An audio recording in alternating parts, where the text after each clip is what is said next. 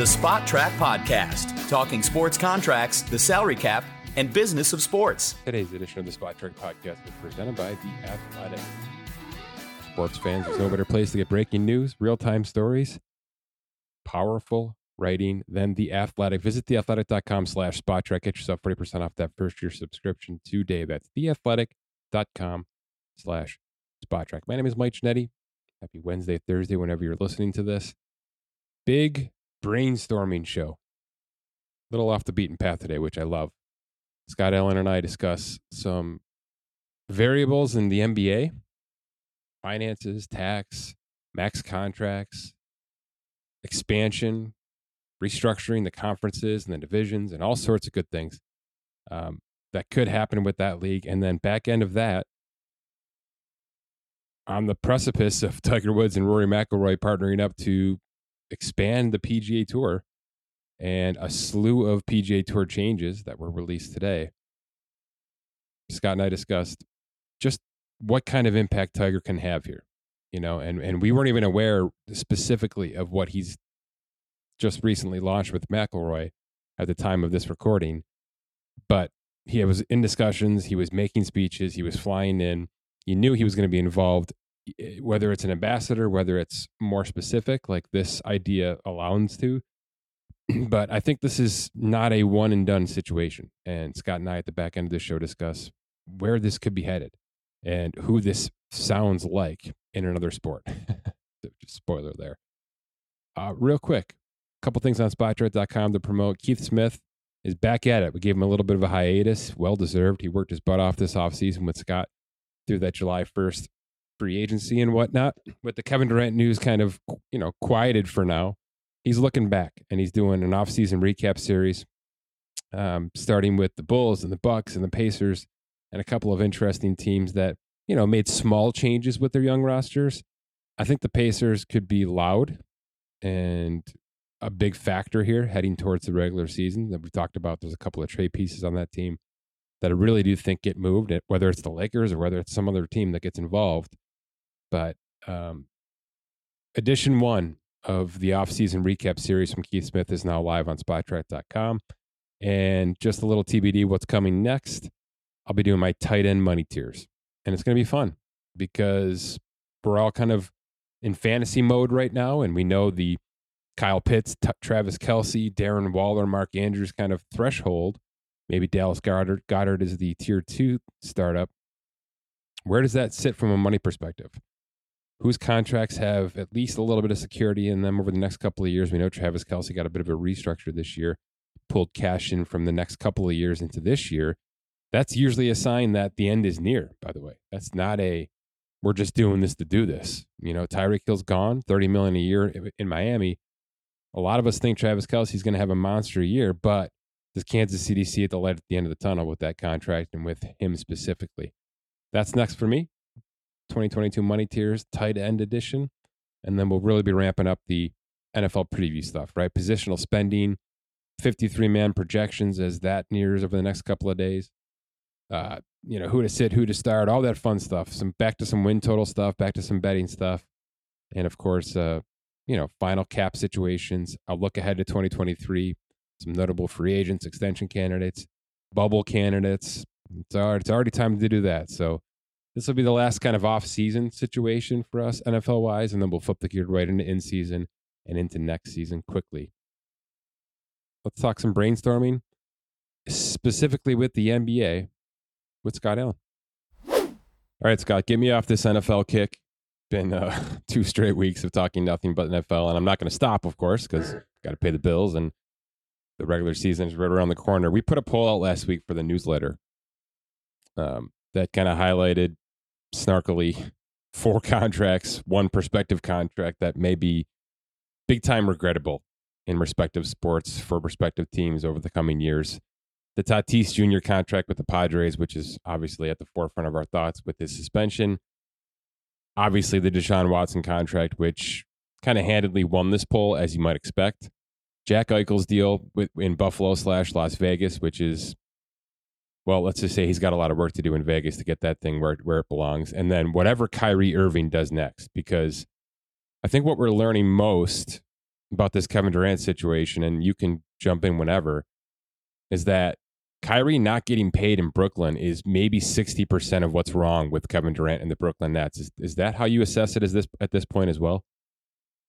And do you think that'll be rectified? Or do you think Brooklyn's putting their foot down and saying, look, we don't even want one more year of this guy, but we have to deal with it because it's a player option, and then we'll deal with the business side of things next offseason when we all have more options? I just don't believe that Durant is pissed off that James Harden is gone.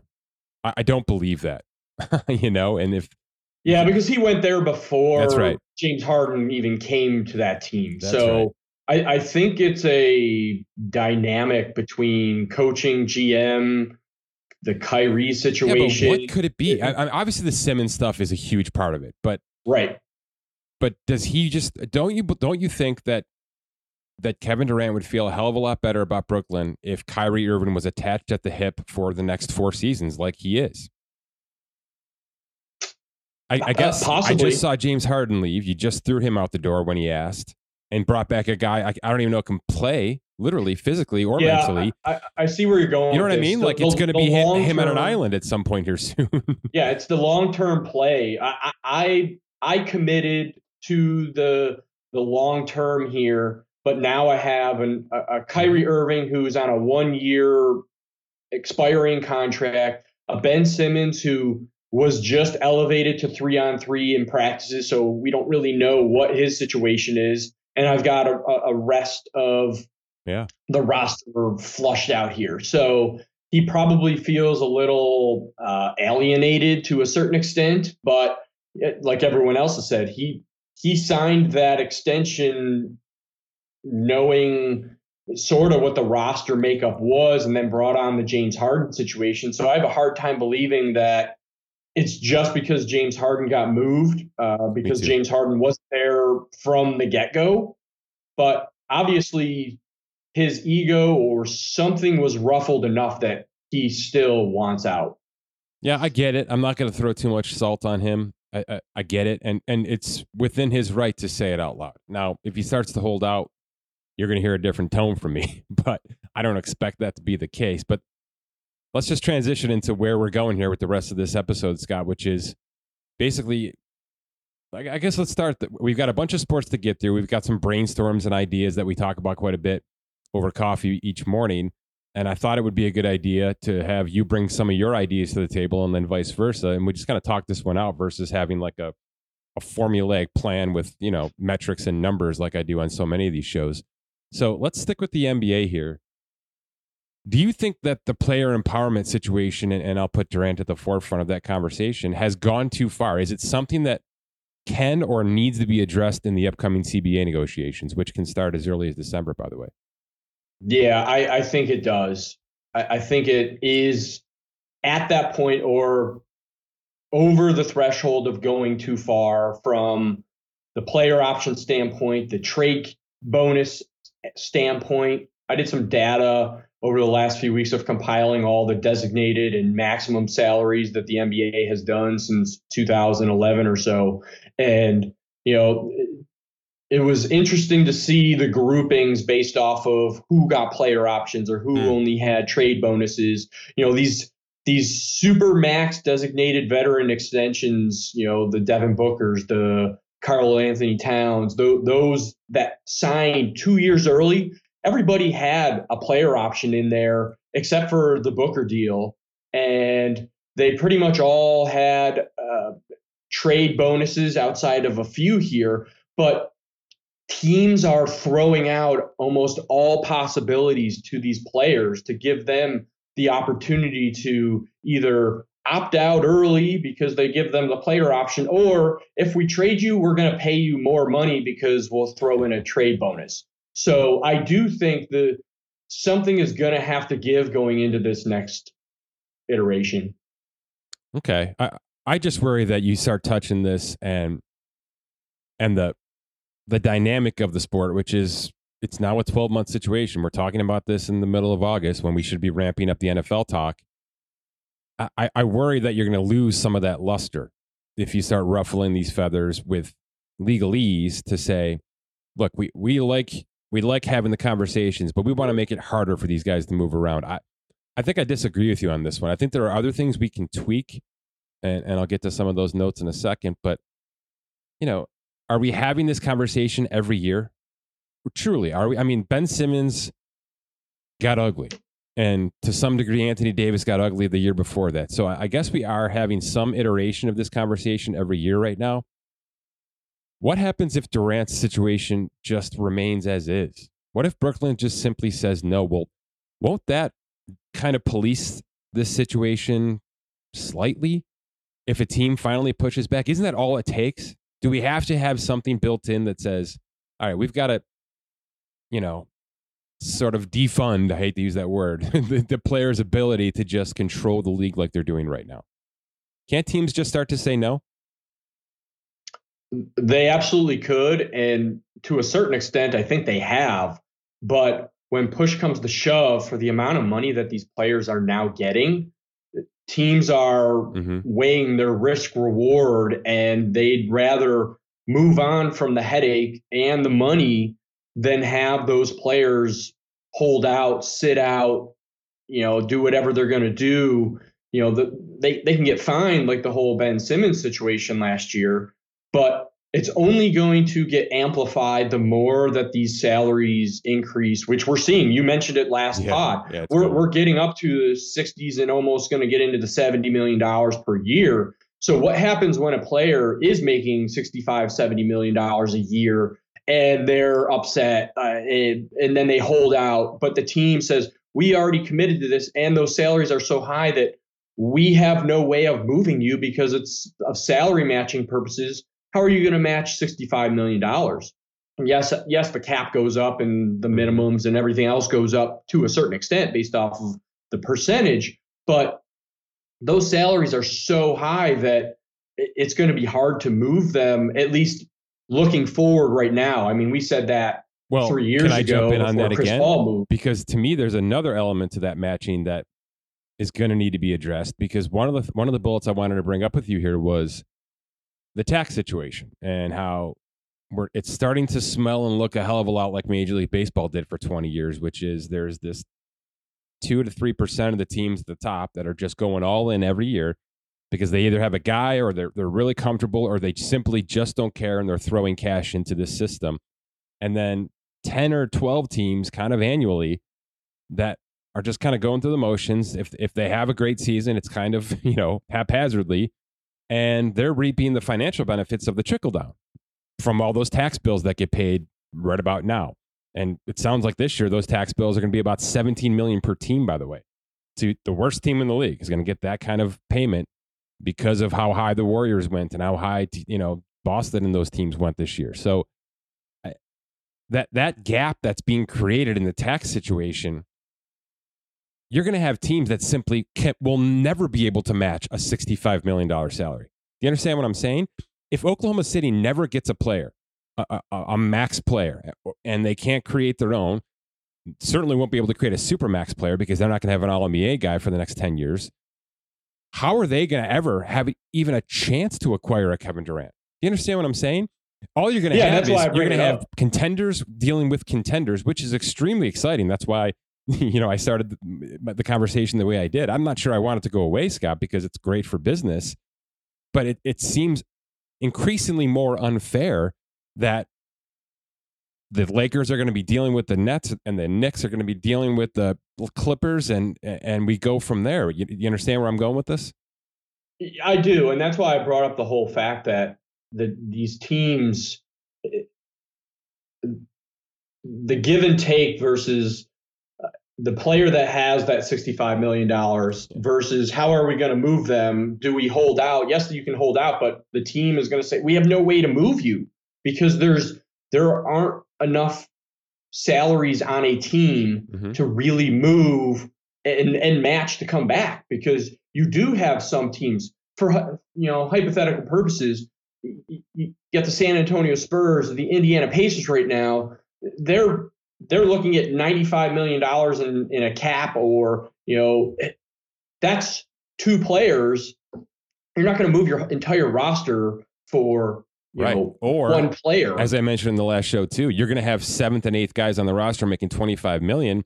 And yes, 2 of those players would equal 1 max contract, but those players are untradeable. They're not even getting on the court, Correct. So while Correct. they'll be financially matchable, they're not basketball matchable. Yeah, absolutely. Absolutely. So something is going to give. That's why I say with the player empowerment conversation that we're having here, something I think is going to have to give. And, is the salary cap, if it keeps on going up, does it ever plateau, or are we talking in 20 years, the salary cap just continues to go up and it's astronomical? The salaries would be astronomical. I do believe that is going to happen. I do. And that's why I'm talking about these 7th and 8th players so much, because there is a floor, there is a spending limit, which is all good stuff, but everybody's going to come north with this. Will there be owners who simply say, I got to get the hell out of here because it's going to get out of control, right? Right. And not to side tangent too far here, but maybe that is why the NHL doesn't choose to grow their cap as much as they do, because of the fear of seeing what some of these other leagues have. If the NBA cap goes up, 5% every year, that's going to take you up into, we're going to be talking about $80 million salaries because you're going to pay a guy 35% of a cap. Is it even sustainable from a league financial standpoint? Or are they going to have to go to a different NBA structure in a CBA where maxes can't exist because the rule stipulation of 25, 30, 35%, it's just not sustainable if they expect salaries to continue and the cap to go up. So let's talk about that for a little bit, because it's so unique. The NHL does have that. They do have a percentage of the cap for a max on a given year. And by the way, the reason the cap doesn't go up there is because they have absolutely no TV contract. So the NBA TV contract is what we're talking about here. And it's already been built in for the next basically eight years. And I'll get to another tangent off that in a second. But you're talking about these percentages for max contracts, the 25, the 30, the 35. And you're right. Those are only going to slide as the cap slides. And we see no sign of that slowing down anytime soon. No other major sport in America does this. The NFL doesn't do this. They let quarterbacks be rogue right now. And that's why we have an over $50 million quarterback in Aaron Rodgers versus, Justin Herbert, who makes 11 cents on the dollar right now. Is the NBA doing this correctly, Scott, in your opinion? You've been doing this now for 15 years. You've kind of seen how the sausage is made with all these sports. I tend to marvel at how the NBA has been able to keep this thing together and even expand it. And look, they had this dead wrong 2 CBAs ago. This got fixed pretty quickly in 2017, and they're going to tweak this again to some degree over the next 18 months or so. But is this the best way to handle superstars within a sport?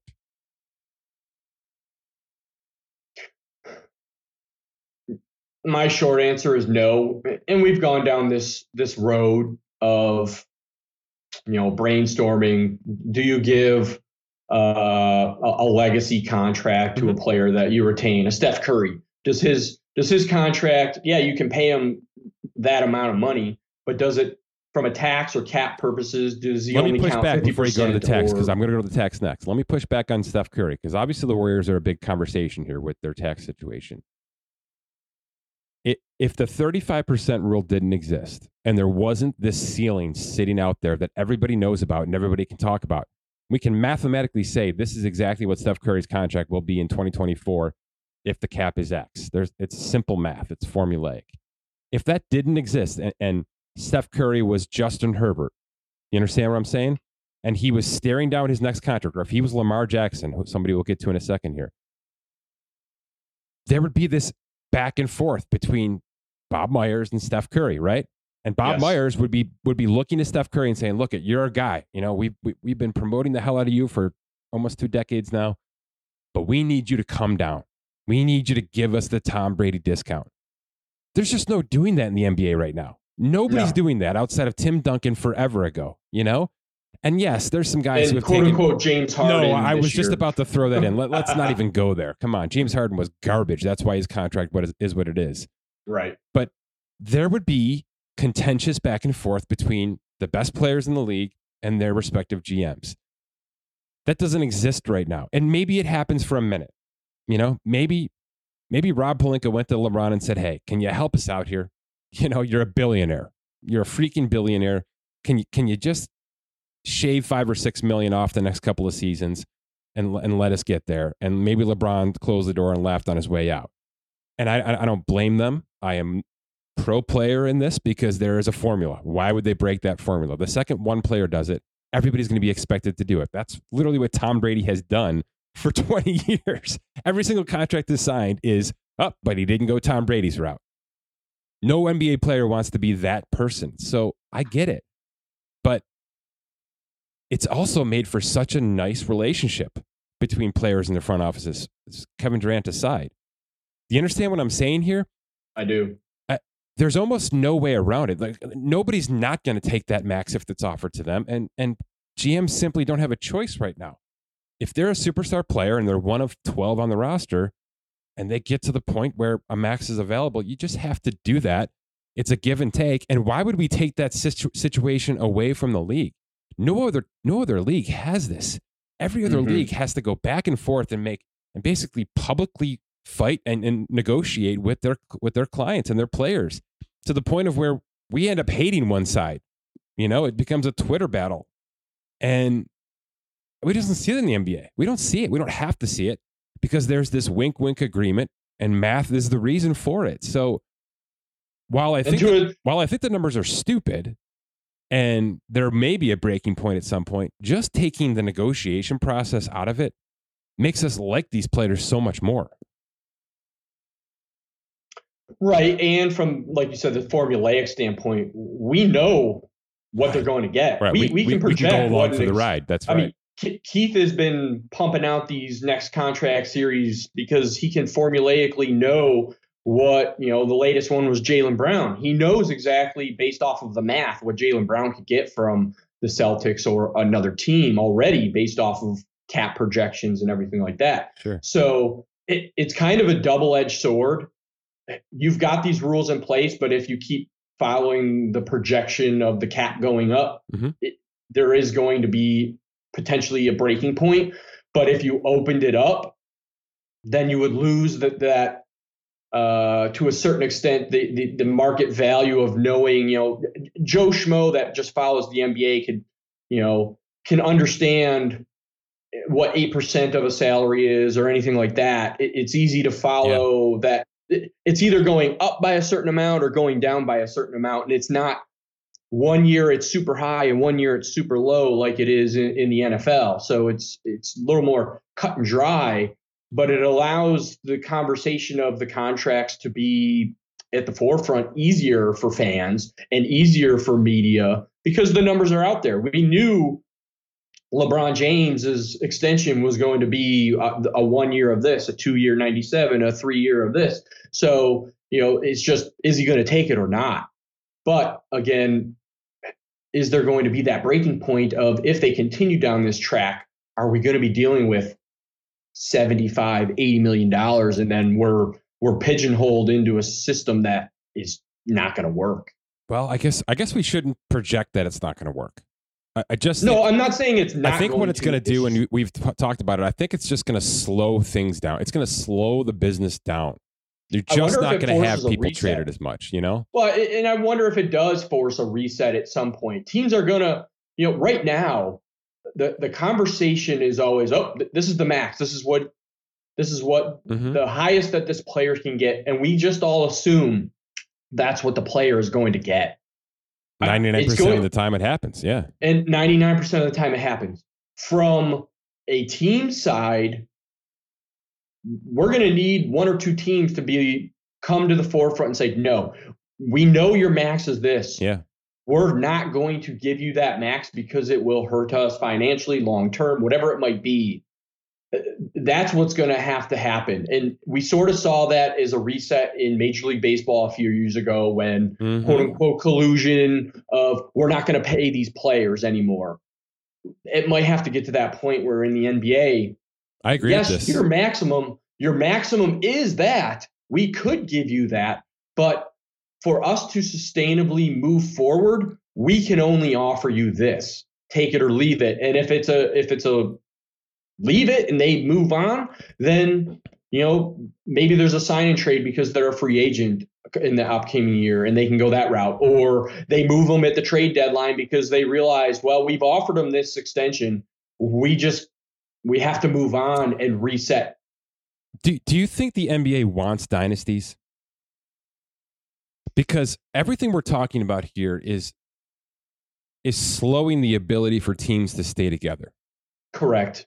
And the current landscape of the game is, there's two. Let's look at the Lakers and let's look at the Warriors. The Lakers tried LeBron's old school approach, or the old Boston approach, right? We're just going to bring 3 veteran monsters together with already high paid salaries, and we're going to try to make this thing work. And the result is 9 guys on minimum salaries around them who couldn't hold up their end of the game. And that's not going to change, because if the 3 best players in your team are making the max, well, do the math. That's going to be probably over 100% of the salary cap, which means you're probably already 10 to 15% into the tax with just 3 players. That's just the math. That's how the math works. 30%, 30%, 35%. That's 3, 6 to 10 year vets in the league, superstars. So that obviously didn't work. And I'm not sure that can work. I'm not sure the big 3 system can work right now in the climate of $55 million max salaries, which is where we're headed here in 18 months. So then what you're saying is correct. Let's talk about it from a tax perspective then. Golden State has kept this thing together, but they've paid dearly for it. What was it, 170 million this year, Scott? In just bill? 300 million plus in total bill plus salaries, right? Yeah, 175 million. Okay. 170 million was their tax bill. They were over their tax by 39 million. So why are they being shot in the foot here? Why is what they're doing so hard financially to keep together? Why would any sport want to stop this from happening? Correct. They've added pieces. Andrew Wiggins was an expensive add via trade, and so forth. But Jordan Poole was drafted. Wiseman was drafted. Kuminga was drafted. For the most part, they have kept drafted players on high salaries in-house and continued that process with new drafted players. They've only added, obviously Durant was in there. Obviously, D'Angelo Russell was thrown in there a little bit. They've made a move or 2 here and there. But they're not ripping it up and bringing in new superstars every year like the Lakers have done or like some of these other franchises have done. They've literally tried to keep themselves together. And the financials and the math of this league say, okay, you can continue to do that, but it's going to cost you. Why? That seems so back-assward to me. Yeah, which is why I say in iterations of CBAs coming up, perhaps there's going to be that conversation of if you retain your drafted players their entire career, there's some incentive of, you only count 50% or 25% or whatever it might be, or you can pick from one a tax contract from a tax perspective, yeah. one contract that doesn't count at all, whatever it might be, whatever the negotiation might be from that tax standpoint. Now, going back to your original question, does the league want dynasties? I don't know how they can say yes. How can they say yes to this? But I'm going to say yes, they want dynasties from the standpoint of when you think of the NBA, what do you think of? You think of the Boston Celtics dynasties, the Lakers dynasties, the Chicago Bulls, Michael Jordan dynasty. You think of those immediately, whereas a team that's here and there, you may not think of them as fast as the dynasties that of the past. So if the Golden State Warriors can continue down this path and having to pay, we're going to remember what's more important to the league, Scott? The Cleveland Cavaliers or LeBron James?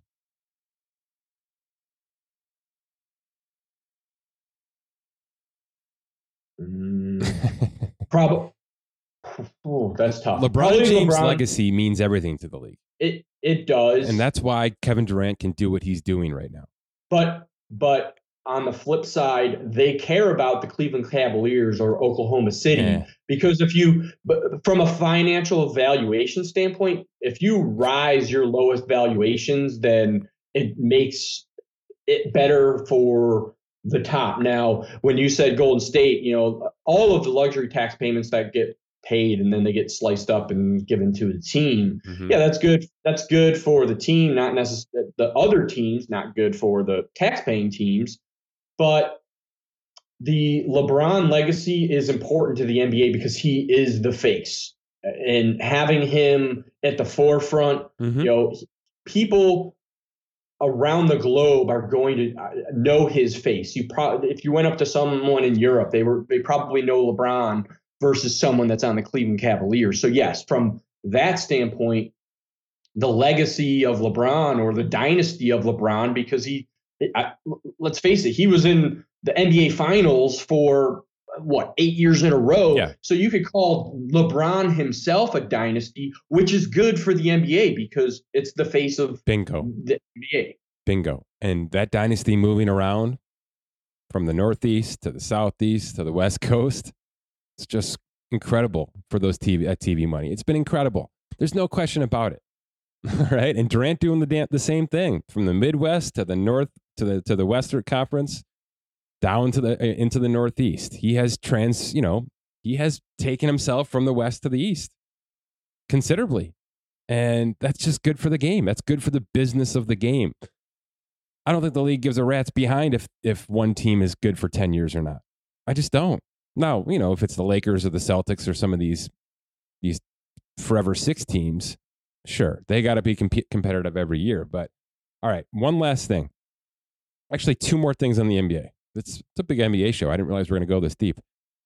The Jaylen Brown stuff has to be resolved. Can you explain what's happening with Jaylen Brown and how this is going to get fixed in the next CBA? So they could extend him, but he can make more by not getting extended. Right. Boston has thrown him into. So his second contract was not a max. He took a discount. No, it was not. Right, and that's the problem here. Right. So he took a discount, and rightfully so. He wasn't yet that player. Off of his rookie contract, he took a less than max contract, which puts him in a position to not be able to fully max out on this next contract. Correct. He can only make 120% or so of his current salary, which is a much lower starting point than it would be if he were without a contract, starting fresh and becoming a 30% of the cap. Correct? Correct. Okay. This has to get resolved. Again, this is a team trying to keep their own player. They worked out a less than maximum contract. That player has now outperformed that less than maximum contract, and the team can't give him what he is worth. It's ridiculous. Yep. It's an absolute flaw in the system because this is how it should work. This is what should be promoted. Now, you want teams going all in on tax, then this rule exists and stays the same. But if you're trying to be pro team and allow teams to manage their cap properly and not be forced into overpaying a player that doesn't deserve it, which is what they would have had to do in maxing Jaylen Brown back in the day, then you've got to fix this. Because what Boston did with Jaylen Brown in the last contract and now in this contract is exactly how this should work. It's how every other sport works. They pay a player what he's worth, right, and eventually that's going to be more if he turns into a better player, which he has. Yeah. Last point. The problem isn't that they're not going to be able to pay him what he's worth. They're going to. If they want to keep him when his contract expires. It's the timing. Right. But the problem is he's going to have to get to free agency to do this. Every other team's going to have a chance to sign Jaylen Brown to that maximum contract. Now, 4 years, not 5, blah, blah, blah. But it shouldn't be allowed to get to that point. They should be able to do it right now if they want to say, all right, we're going to build in the rider. We're going to lock you in for the next 4 years, tacked on to 2, so 6 total, whatever it's going to be. And we're building in the riders to that. It will jump up to 30% of wherever the cap is at that point. We can go from there. They can't physically do that. He has to become an expiring contract for them to do that, correct? unless they make him a designated veteran extension, but that would require them to make him a designated piece. Which has its own restrictions, as we're finding with the Ben Simmons situation. Right. So that's where the catch is. It's either you extend now and you get 120%, or we make you the designated. You can go 5 years, but you got to have the triggers in there to get up to that, if you want to make that jump. But if you're retaining your own and you drafted them and they haven't left your team ever, the 120% rule should just not count. I agree. Regardless of it's a piggyback off this dynasty situation. Why are you stopping teams from keeping good players? I hate it. Right. And again, that's why I say back to the player empowerment situation and now this conversation, there's going to be some changes because of what we're seeing, teams that are able to want to retain their own player and pay them, but they don't want to have to necessarily deal with that tax implication depending on what market you're in. Like imagine if Oklahoma City did retain Kevin Durant and Russell Westbrook and James Harden and ended up having to pay all those guys. That's not a team that can sustain a tax bill. Now, the Golden State being over in the West Coast in California, you've got Brooklyn and Philly on the East Coast, Boston. Those are teams in big markets that can sustain that, that amount of money for a short time, maybe a long term, depending on, situations. But you're right. There is going to have to be a give and take of the league depending on, or a league looking at themselves and saying, do we want teams to be able to literally retain these players that they're drafting? Because that's what our emphasis was on. It should be draft. Emphasis number one. There's already enough trading and manipulating and things like that happening, in my opinion, and the league should be happy with that. And I don't want to deflate that too much, as I mentioned in the opening, but it should be a primary focus of this league to keep teams intact. And then whatever happens after that, let it happen. Which good for business. Which goes back to your dynasty question of, is dynasty good? Yes, it is good, because those are the teams, whether you like it or not. I know. We hated the New England Patriots, and we're Bills fans. We hated the New England Patriots, but everyone else hates the New England Patriots with Tom Brady because they just kept winning every year, year after year. But it's good because people will watch because they want them to lose. But also, Scott, we're talking Warriors and Celtics and Lakers and all these monster teams. This is uber important for Memphis, for New Orleans, for teams that are not at the top of this fray, with all the money, with the major owners, with the huge markets. Memphis needs to be able to keep itself together and shouldn't be stifled by the CBA in doing that. And they will be right now. They will be stifled because they will be constantly the conversation from the contenders saying, when are we going to be able to get that guy from them? Because they're not going to be able to keep him long term. Giannis was a one-off. Giannis probably shouldn't have stayed, knowing how this league operates. The fact that he did is amazing, and I'm happy for it. But guess what? I bet you that's not forever either, right? He's already talking Bulls, for Christ's sakes. You're right. You're right with Memphis because of all those young kids. Yes. They're going to have to pay them. They already are doing Ja, which will kick in next year. But there's a handful of those young kids that are going to want to get paid. But at some point, that Memphis team is going to look like the Warriors team. And they're going to start being negated from a tax perspective for keeping that band together. And that's wrong, in my opinion. You did all the work to make the right draft picks. You're willing to pay them, but you're going to get, tax build up the wazoo because you've done it, because you've done everything right. It's wrong. It's a backwards approach. Just so we can have the numbers out there, Keith Smith did a great piece for us on Jaylen Brown. If he extends right now, it's $119 million. If he extends next offseason, it's $165 million. If he waits till that contract expires, it's a minimum of $248 million over 5 years, with the designated contract being $290 over 5 years. So we're talking about a difference between $119 and potentially $290 over the next 2 seasons, based on what Jaylen Brown wants to do with the Boston Celtics. That's how big the difference is. That's why this is a problem, because Boston probably wants to keep him, and everybody in the room knows that he's just never going to sign that contract right now. So he's by default becoming a trade option. Last thing on the NBA before we move on to some more different sports.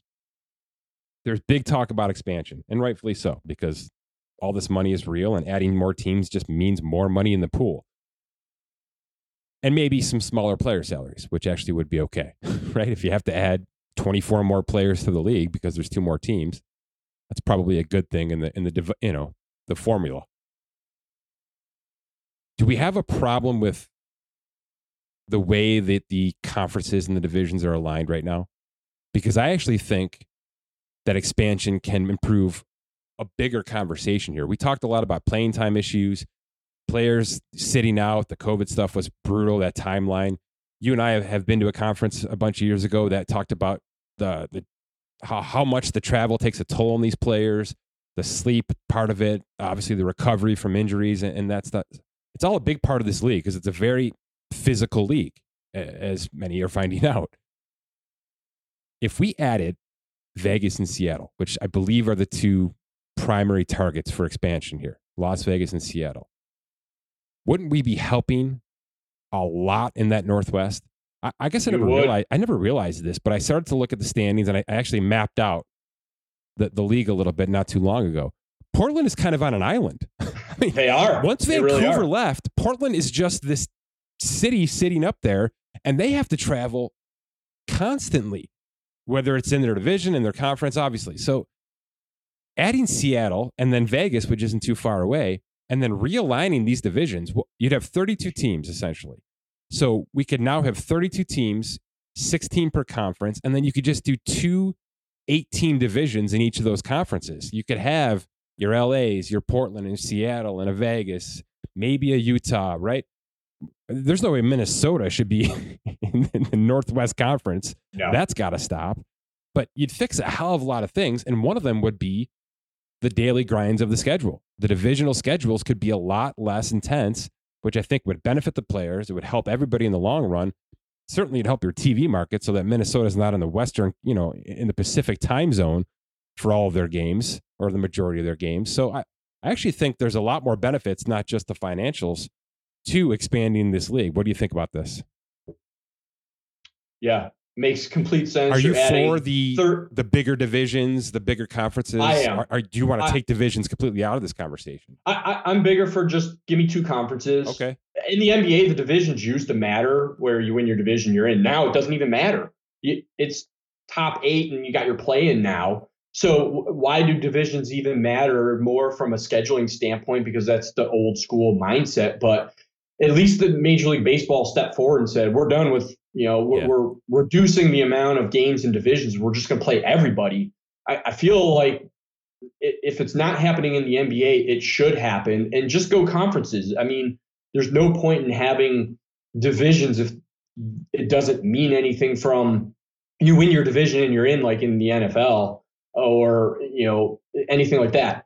Adding 2 more would absolutely help on that West Coast so that, like you said, Portland doesn't have to travel as much.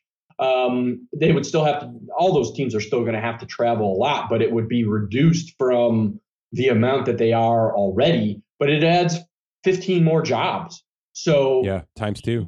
Your superstars may spread out a little bit more. You may add some players from the G League that, they're on the fringe.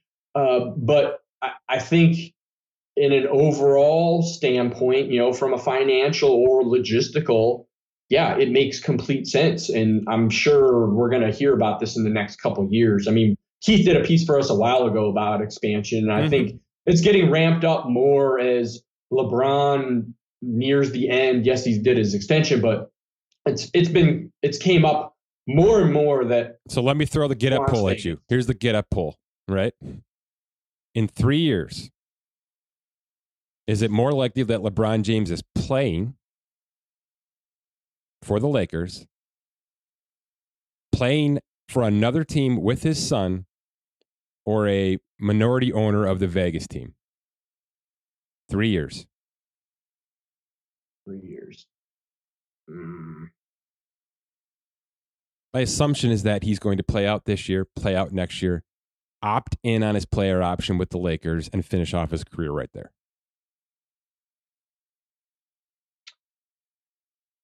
I'm going to say 3 years. That's tough.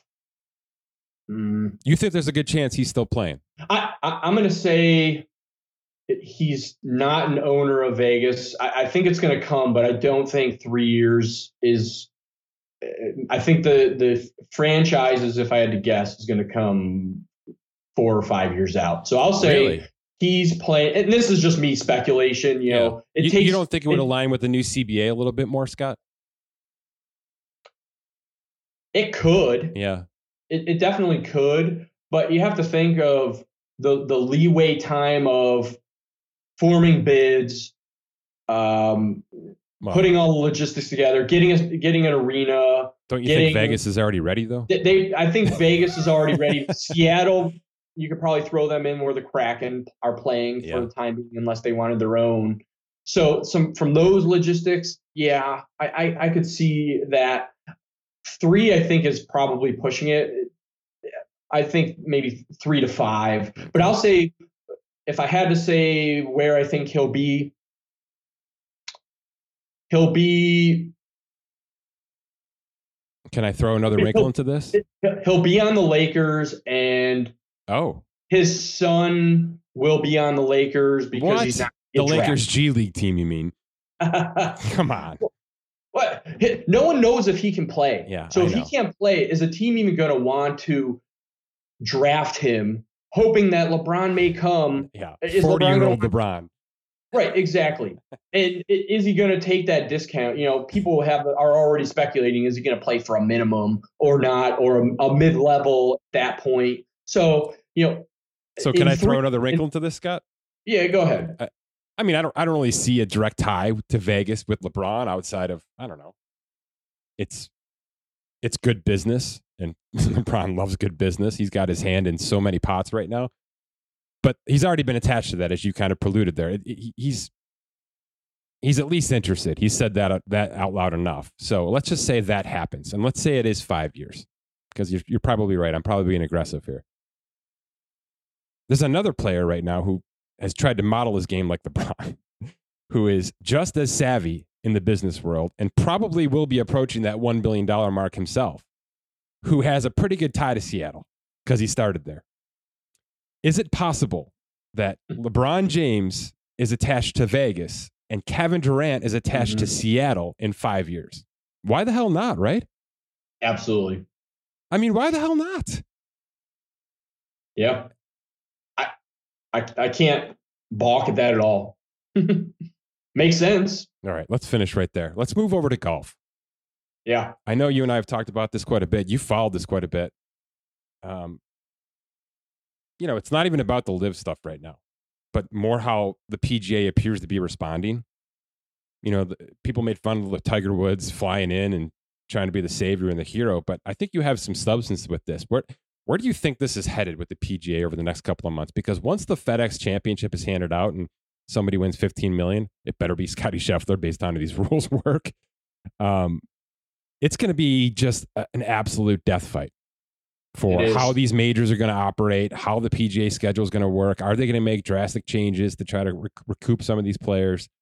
Will there be official bans? Blah, blah, blah. It's going to be a nightmare from a PR standpoint, unless they figure something out right now. Do you believe that Tiger Woods is actively part of this process right now, and that they're going to have like a September 1st announcement saying this is how it's going to work? He is, in my mind, based on reading the tea leaves, 100% full out ambassadorship of PGA right now from all angles. Whether you look at the meeting that he had last week with the players in front of, from what I've read, I think there were 22 players of notable names in there, and it was not old players. It was the younger crowd. I mean, I think the average age was somewhere around 25, 26 years of age for who he was speaking to. So it's not like he's talking to the old guard. He's talking to the new guard coming in. And the conversation that I had posed to you was, if you follow and connect the dots, Tiger declined the live, which was somewhere between reported $700 million to $800 million. Yeah. he all of a sudden decides to step up last week and want to talk to players about the future and the future of the game and what they can do to make sure that the young crowd is staying with the PGA and not going to live. Then, if you were on Twitter, it was all over the place. Tiger Woods is on the cover of 2K23 with the news, the cover. He's adding, there's a Michael Jordan in there. Which is PGA branded. I mean, which is PGA branded. Right. So where I went with this was, if you're following these tea leaves and connecting the dots with everything, he has way more at stake with staying with the PGA, because he is, like we just talked about, a dynasty in the NBA. He's a dynasty of PGA. He is the face of PGA. So he probably makes more than that $700 to $800 million. No question. So why would he jump ship, especially knowing that he was part of this game? Because if he jumped and went to live, that would nix everything that went into building that game that's coming out. And if the young players that, fans are going to gravitate towards, he doesn't want them to go to live, because he's not going to put live inside of his golf game. So he wants to make sure the players of the future are with live, that his game, which promotes PGA, and he is the forefront, he's going to do everything in his possibilities that are out there to make sure that it flourishes. So you're not saying he's going to become the next commissioner of the PGA? No, I think I'm not saying, well, yes, I'm saying me personally does not think he will be the next commissioner, because he is sort of Peyton Manning-esque, where he can do a lot more and not have to deal with the day-to-day grind of a commissionership. He can be the ambassador. He can talk to the golfers. He can do all of his other extras with Nike, with the video games, with whatever else is out there to promote his name, image, likeness from a professional sense, and not have to deal with the day-to-day. He could still go in and be the ambassador and have say, and this is where we need to go. We need to increase our purses on these majors or on these tournaments. We need to make sure we have at least 3 to 5 of the notable names in the top of PGA right now at every tournament, instead of 1 or 2 at certain tournaments. We need to promote every single tournament all the time and make sure we have golfers that fans want to go and see, instead of having a really watered down field on certain tournaments. You're starting to get to where I wanted to end this conversation with, which is my pushback to you, and it's been said quite a bit here over the past week or so, is why is Matthew Wolff, why is Will Zalatoris, why would they sit in a room with Tiger Woods and listen to him talk about how much money he made? You know what I mean? Like, he's such an anomaly. He's such a one-off in this conversation. Anybody who's a twice over billionaire based on Tiger's entire resume can stand in front of a room and say, look, it's pretty easy to make money in this game. But it's not easy to make money in this game. No, it's not. What I need to be hearing, and I assume this is what's happening, but again, it's just an assumption. I don't need to be hearing, look at me, I'm an example of how we can make money. I need to be hearing Tiger say, this is how I made money. This is why every time I won tournament X, I shook hands with this guy and this person and this woman. And those things have to be done all winter long now, because what you're getting to is bigger pots, whatever, and a more roundabout game. But obviously the money has to be at the forefront. They need a campaign. they need a political campaign for this sport, which brings in massive corporate sponsors who are not afraid to go out on a limb and say, we are with the PGA because they're not the live. Do you understand what I'm saying? Yeah. They need to go negative. Instead of just saying, we're the PGA, we're great, we're 200 years of history, and trying to live off of that history, they need to put out a direct campaign that says, we're going bigger with FedEx. We're going bigger with BMW. We're going bigger with massive, massive companies. And they're agreeing to hand us twice as much money in order to stay relevant and at the top of our sport, because we have the courses, we have the golfers, And we have what they'll never have. They need to go negative. They need to turn this back on LIV and force them to be an actual league and not just a pile of money with a couple of golfers on a course. You know what I'm saying? They need to have structure and add to that structure. 100%. And you hit the nail on the head with the sponsorships, because with LIV, I believe the golfers in LIV have to wear LIV golf. Can't even have another logo. Right. In the PGA, you don't have to wear a PGA on it. It's Titleist, it's Nike, it's Adidas, it's whatever. You're right. They have to use the sponsorships to their advantage. Now, it sounds like they're going to reduce their schedule and make it actual calendar schedule starting in January. Right. So that's going to help, because maybe that will make less tournaments and have more players wanting to play those tournaments. But you're right. The sponsorship, you have to go that route and promote that, and have, you have your BMW championship that we just had, the St. Jude's. You need to have those big names as your sponsors, and you need to, I mentioned the name, image, and likeness. Tiger talking to the players of, this is how you make money. I'm sure they're all contractors to a certain extent. Scott, would the team element help? It may help with you know what I mean? Like collaboration. We get lucky enough sometimes to have an awesome foursome paired up on a Thursday or on a Saturday, and it's what we talk about. But if there was a team element, you know what I mean, going into Thursday's match, and we knew that Zalatoris was with Rory, was with, just big names, Morikawa. It's just how the team situation, I feel like that would help it, because it is a very individual thing, as you're talking about. But if you can start to put two guys next to each other that are big names, and that's what's on your TV for 4 straight days, that's got to be helping. The groupings have to be helping this process. Well, and I'll add on to that. What if they can make it a TV event? Yeah, which would help. What if the teams were literally teams for an entire season? Like you NASCAR. Do a draft, and you have a 4-team or a 5-team. You draft them, and that is your team the entire year. I love it. Whereas LIV, they draft every week, so you never know who's together and who do you even care. But if you had Will Zalatoris and Scotty Scheffler and Keegan Bradley, all these guys on the same team moving forward for the entire season, and then there was an extra payout on top of it, then and you don't have to have stupid gimmicky names like LIV has. But it adds that extra element to, I like that team, I'm going to follow that team, and then money on top of it, you're adding the extra money, and it certainly helps. We have the FedEx Cup. Certainly.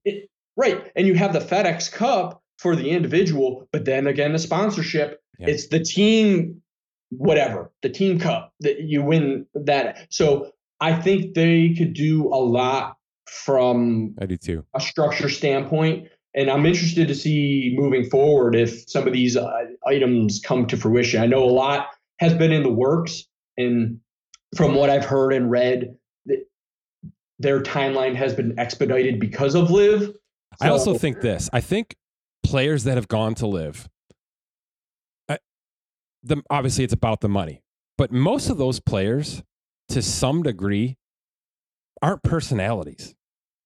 They already were extrovert or introverts. Do you know what I mean? They weren't the players trying to be in the spotlight, in front of the microphone on the PGA Tour. In fact, this is a great way for them to cash a pile of dough and hide and get away from the Americanized sport, which is, post-match interviews and blah, blah, blah. And again, if I'm Tiger Woods, and he was never like this, he had plenty of attention without trying too hard. But Will Zalatoris, get on Instagram, get on TikTok, and promote the living hell out of yourself in a fun and healthy way. Go against what the LIV players, go against what Dustin Johnson is going to do, which is play 54 holes of golf and hide away with a ton of money. That is literally what he wants to do. Patrick Reed, the exact same thing. They want to go and play golf and hide away with their money. Be the exact opposite. Be charismatic, have personality, show off, promote your products, be social media people. Promote this product as an American sport, not as a pile of dirty money that we can just go and get and play a little bit of golf. Yeah, you're right. Show the emotion, because what do we know about Tiger? The emotion of sinking a putt and fist pumping, and that's what we know. But we got to be careful, right? Because again, Tiger did that because of golf.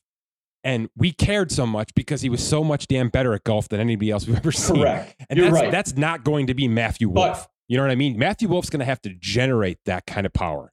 But let me add this, because Netflix has PGA series like the Drive to Survive for F1. So that's going to open up those personalities, and people are going to gravitate towards those personalities and want to follow them even more.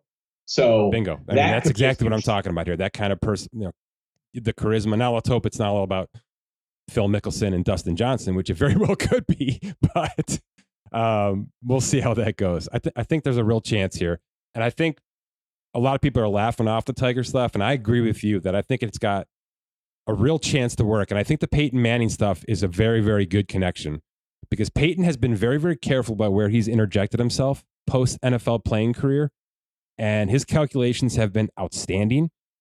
And by the way, part of that has been this creative broadcasting. The Manning cast, which is now the Gronk cast, which is the K-Rod cast for Major League Baseball. That's all under Peyton Manning's production company, as I'm sure you know. And now he's connecting the dots with Pat McAfee, another massively charismatic player in this game. If Tiger Woods can interject himself in that regard, because hey, Nick Faldo is leaving the broadcast booth.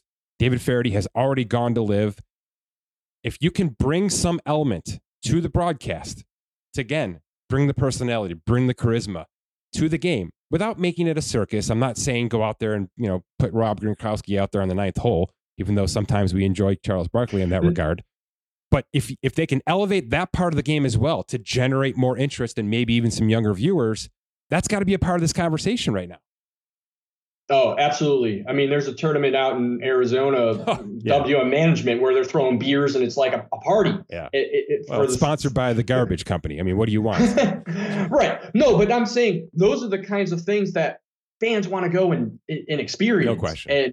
And that's what has to happen with golf. And if that personality situation that we're talking about and, promoting themselves, and if that's what Tiger is talking to these guys about and saying this is better if you stay here because of X, Y, and Z, then I'm 100 for it. And by the way, you forgot a big part of the PGA 2K23 game, that a big addition.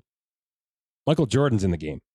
Right. Michael Jordan's in the game as a player that you can unlock along with Tiger Woods. And that's not an accident. Not just because Michael Jordan's rich, but this is about showing off a little bit. Is what this is. That look, we got these two guys. These two guys can make Greg Norman look like an ant on a mountain if they want to, and they will. And don't you think that those two guys together could become ambassadors for this PGA sport? I do. I think that's exactly the mic that has been dropped with that video game release. Yeah, because Michael Jordan, being in NASCAR, he's going outside of his realm. Bingo. And the fact that Tiger Woods used Michael Jordan as the unlock mode instead of a Jack Nicklaus or, some former golfer that people that follow the NBA, right? The people that follow the NBA are going to go buy this game because they want to play as Michael Jordan on a golf course. It's good stuff, man. We'll do this again. We got some NFL ideas, certainly some baseball stuff, even after this latest CBA, but this is always fun to get down to and just brainstorm a little bit out loud. So I appreciate your time. Yeah, absolutely. Have a good one. All right, my thanks to The Athletic. Visit theathletic.com/spottrack for 40% off that first year subscription. For Scott Allen, my name is Mike Schnetter. Thanks for listening to this edition of the Spot Track.